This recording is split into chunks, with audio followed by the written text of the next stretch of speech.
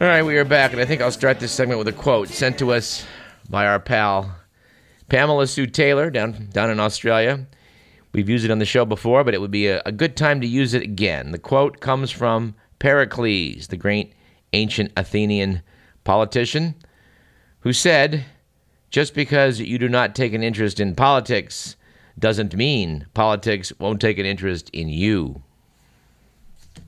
And I guess since we have an election coming up next week, at least a local one, a June election here, mostly primaries and some local races, we should say a thing or two about the woeful art of politics. I think the best way to do this might be to start out with a book we've been going through by Charles P. Pierce, Charlie Pierce of Wait, Wait, Don't Tell Me. He wrote a book several years back called Idiot America: How Stupidity Became a Virtue in the Land of the Free. On the cover, he has Noah's Ark with an American flag on top of it, with two different animals approaching it, giraffes, elephants, and behind them, a Tyrannosaurus Rex. And Charlie Pierce does go off a bit about the whole idea of creationism and how that's sort of become adapted by various politicians to further their purposes. He quoted at one point Bill Frist. Remember him? Senator Bill Frist, a Harvard-educated physician, cardiac surgeon no less, majority leader in the U.S. Senate for a while. He at one point diagnosed Terri Schiavo, the brain-dead woman, was a great national tragedy for many reasons a few years back. Claimed that he took a look at a video clip and thought that she was, according to Charlie Pierce, fit to dance the merengue.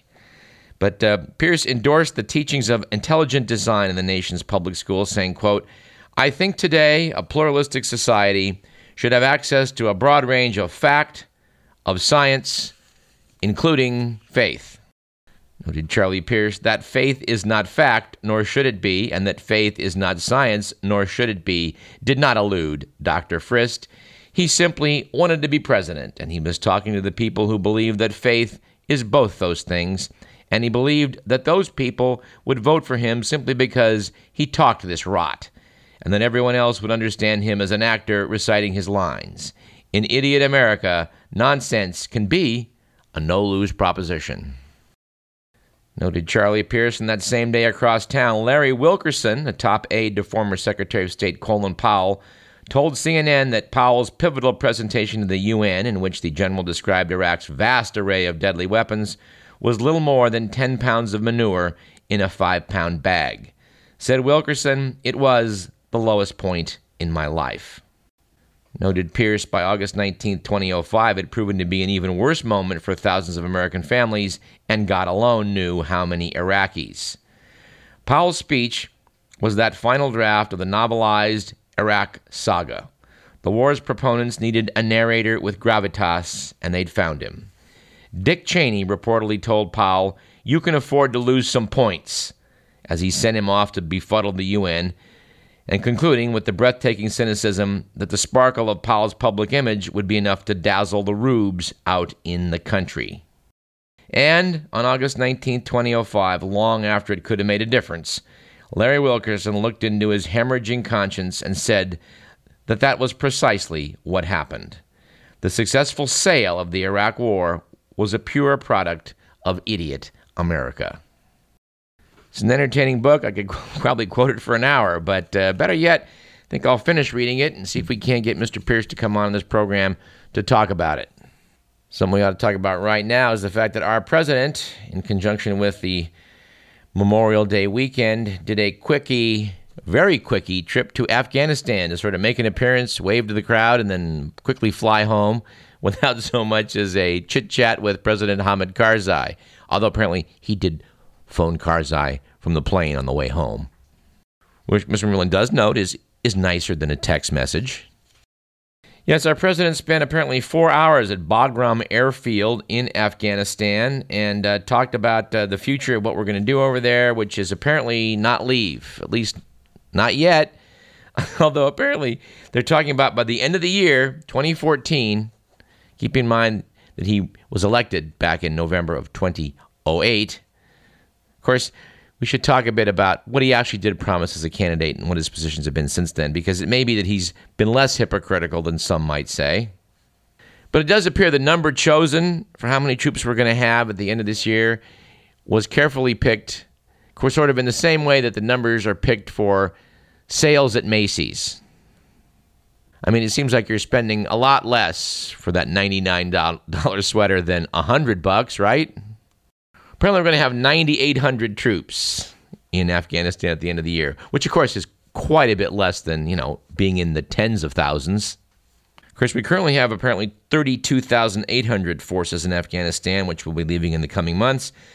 Obama has said that a continued military presence could help protect gains made during the nearly 13 years of fighting. And I know we're not sure what those gains are either, but the 13 years part certainly is arresting. I think prior to these fiascos generated by George W. Bush in Afghanistan and in Iraq, the longest war in American history was the Revolutionary War of, 7 years duration? Of course, Vietnam depends on how you want to define it. We were certainly in there in a big way from 65 on, and we're out by 73 pretty much, so I guess that's 8 years. But we're now looking at a 13-year war in Afghanistan. And, as regards those gains made, we're pretty unclear on those. And apparently so is Hamid Karzai, which I guess is why he didn't get to meet face-to-face with our president. Of course, we did do a little research here looking back at what candidate Obama had to say versus what President Obama has had to say about Afghanistan. And back in the day, it does seem clear that although he was railing against the Iraq war as having been a giant mistake, which of course it was, when it came to Afghanistan, he said, no, that was the right war to have fought, and we need to go in there and have success, which is not exactly the same thing as saying we need to go in there and achieve victory, but it's almost the same thing. So back in 2009, when there was this troop surge and 30 to 40,000 more troops were sent over to Afghanistan, well, that wasn't all that inconsistent with what he's been saying all along. And yes, this does seem depressingly like the situation back in the Vietnam War era days when they kept saying that one of the reasons we can't just pull out is because if we did so, all the lives that have been lost up till now will have died in vain. Which is a very screwy, emotional argument that does seem to sway people, sadly, and sadly, probably always will. And we do want to point out an almost comedic note regarding bad politics. Piece in the Sacramento Bee a few days ago by Stephen Maganini about how the rise of the far-right party is drawing warnings from some prominent Greek Americans, Angelo Sakopoulos and Phil Angelides, who are fearing this right-wing group's foothold in Greece.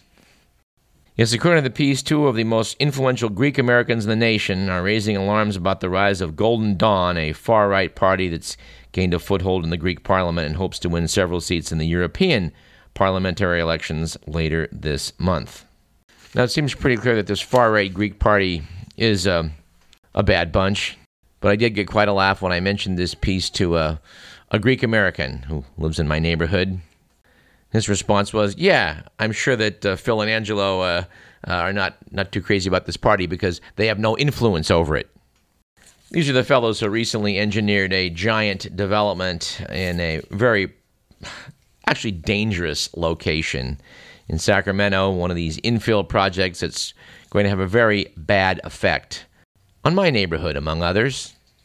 But it's great to see that, when they're not talking about local politics, they are, great champions of the democratic process.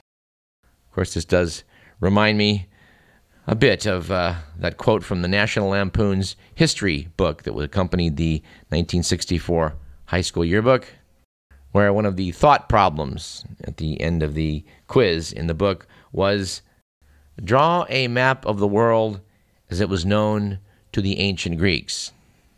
And now draw a map of the world as it is known to the modern Greeks.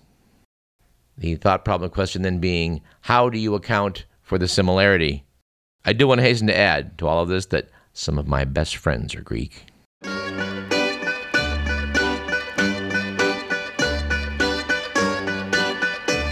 And it might also be a good time to remind you that any of the opinions heard on this program do not necessarily represent those of KDVS, our sponsors, or the University of California.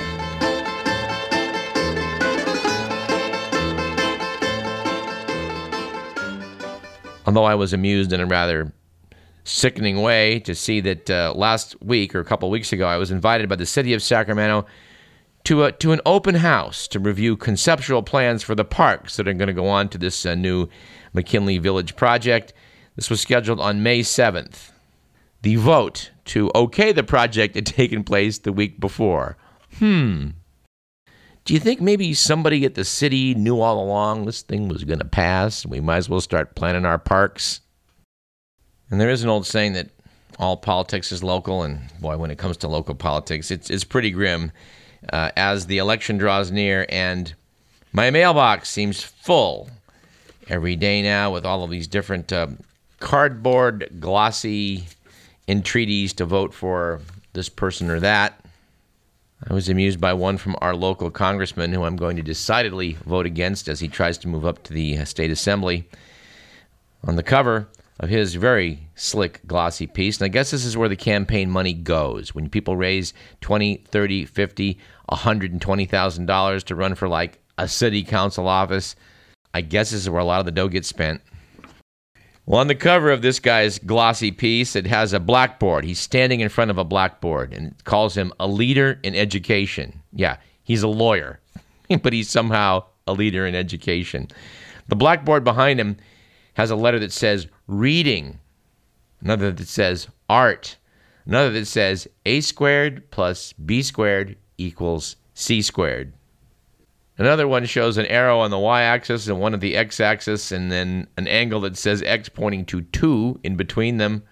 And then there's one of a little picture of a beaker, a chemistry beaker. Also one that appears to be a stick figure of a molecule, but apparently the person that wrote it really wasn't very good in chemistry. In fact, judging by the artwork, I would say they evidently flunked organic chemistry. In fact, writing in the East Sacramento Preservation email, which I get sent electronically once or twice a week, someone commented about this very slick piece of propaganda in a way that I thought was pretty funny.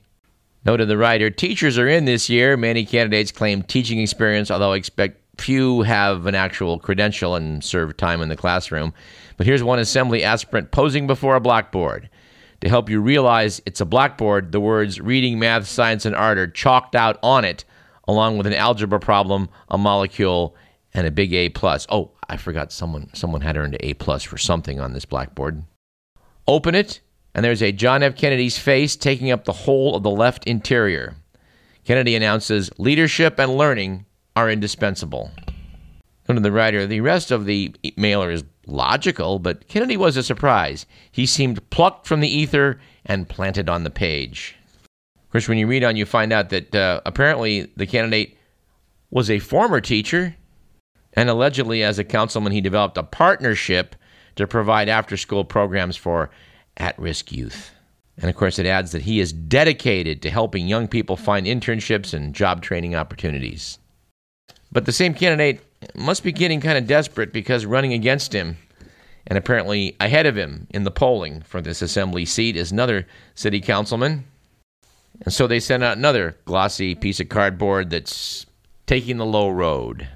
Oh, and I guess I can mention the person the hit piece is against. It says, lobbyist Kevin McCarthy. We can't afford legislators who put politics before people. Sacramento Bee is quoted as saying, McCarthy voted to approve projects for developers and then took thousands of dollars in campaign money from the same developers. Right. Like the guy that's his opponent that put out this hit piece didn't do the same thing.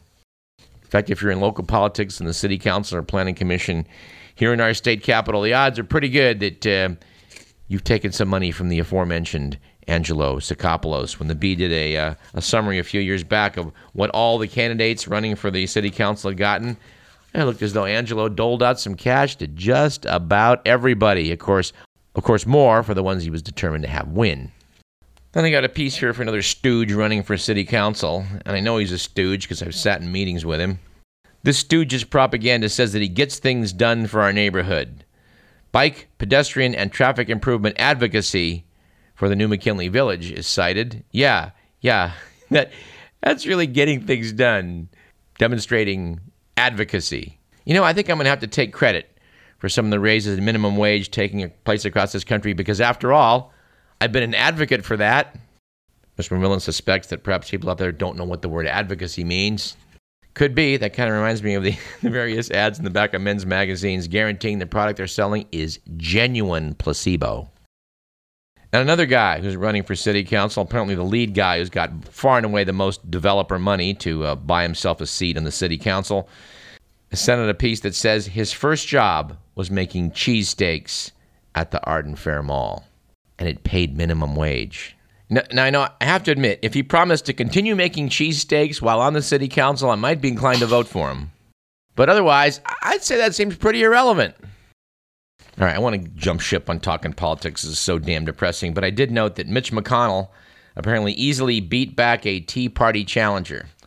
And, I don't really give much of a rat's ass about Mitch McConnell, except to note that when I was last back east, I was informed that it's an open secret in Washington, D.C. that Mitch McConnell is gay, and that it puzzles people who are of the gay activist persuasion that a gay man will consistently vote against the causes which they find so dear, which might advance the status of gay people. And I guess despite the fact that things may be changing and that we now have openly gay Republicans running for Congress this year, I guess it's pretty hard to get elected to the Senate in Kentucky if you're openly gay. Just to close on the dirty world of politics, USA Today piece by Ross Baker noted that the GOP is seeing Benghazi as key to 2016. The piece in USA Today noted that the investigation into the Libyan attack is more about politics than truth. Gee, do you think? But I don't want to run down this piece. It did have some fine lines in it, like this. History provides a fascinating example of how this approach, which is basically trying to find some issue and flog it, has worked to the Republicans in the past. In 1948, after Republicans lost the presidential election to the Democrats, Senator Robert Taft, the GOP's most powerful leader in Congress, aided the rise of Senator Joseph McCarthy in his aggressive and often indiscriminate rooting out of suspected communists in government. Yeah, I think it's fair to say that sometimes the short-term political gains can be the long-term political detriment to the body politic. All right, I want to close on something else besides politics in the couple minutes we have left.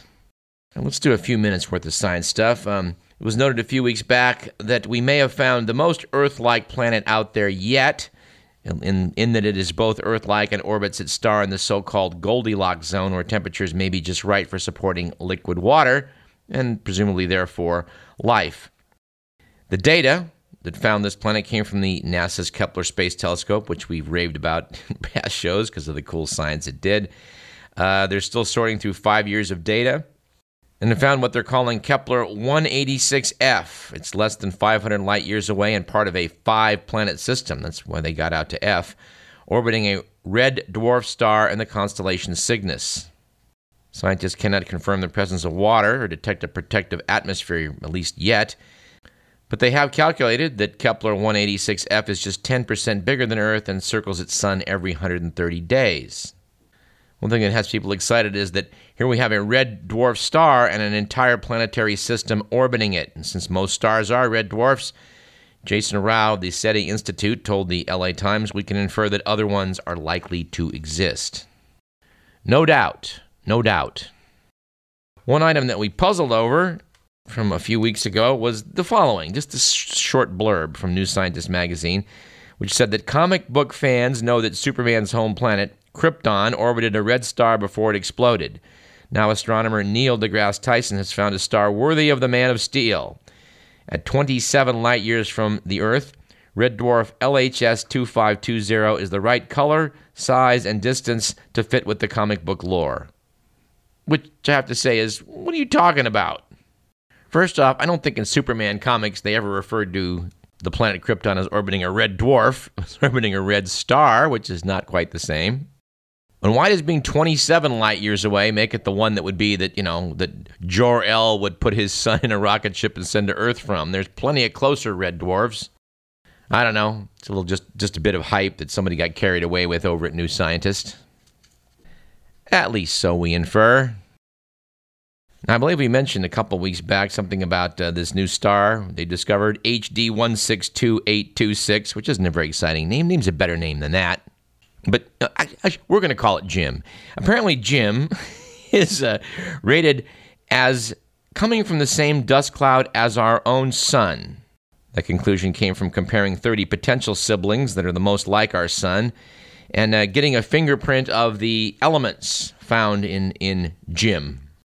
When they did so, they didn't quite find a fingerprint by doing this, but it does appear that the star, located 110 light years away in Hercules, is hotter and about 15% larger than our sun, and apparently so far has no observable planets that are orbiting it, but it just seems to have the same chemical makeup as our sun.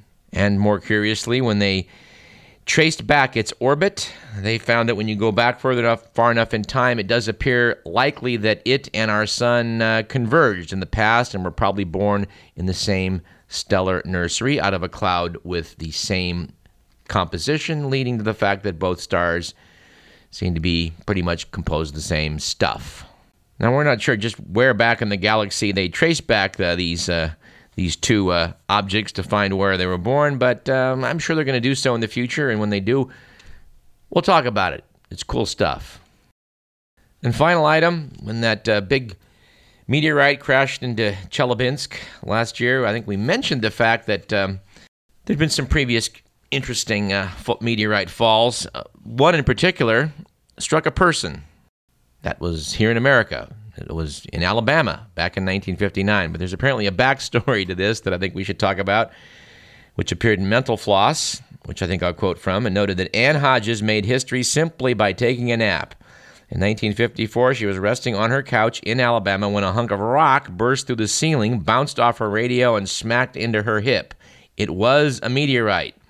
This being the height of the Cold War, Americans were paranoid about junk falling from the sky, so the police confiscated it. A public uproar ensued, with folks insisting that the rock rightfully belonged to Hodges. She was, after all, the first person in record history ever to be struck by a meteorite. Actually, that's not quite true. There are historical records indicating that people were killed in China back in ancient times, but of course we can't verify that. I suppose the fact that if you go on the web, you can see the big old bruise that Miss Hodges had on her hip from this thing, which was a pretty nasty strike, actually. But meanwhile, back in Alabama, apparently a court handed the hunk of iron to Hodges' landlord. The landlord then returned it to her in exchange for $500. And no, we don't know whether she was due on her rent. Since I think meteorites are really cool items, I'm sort of dismayed by the fact that their popularity right now, as part of a big fad, means that their prices are back out in outer space. All right, I just feel better already talking about cool science stuff. And on that note, let's take a break. I'm Douglas Everett. You're listening to Radio Parallax.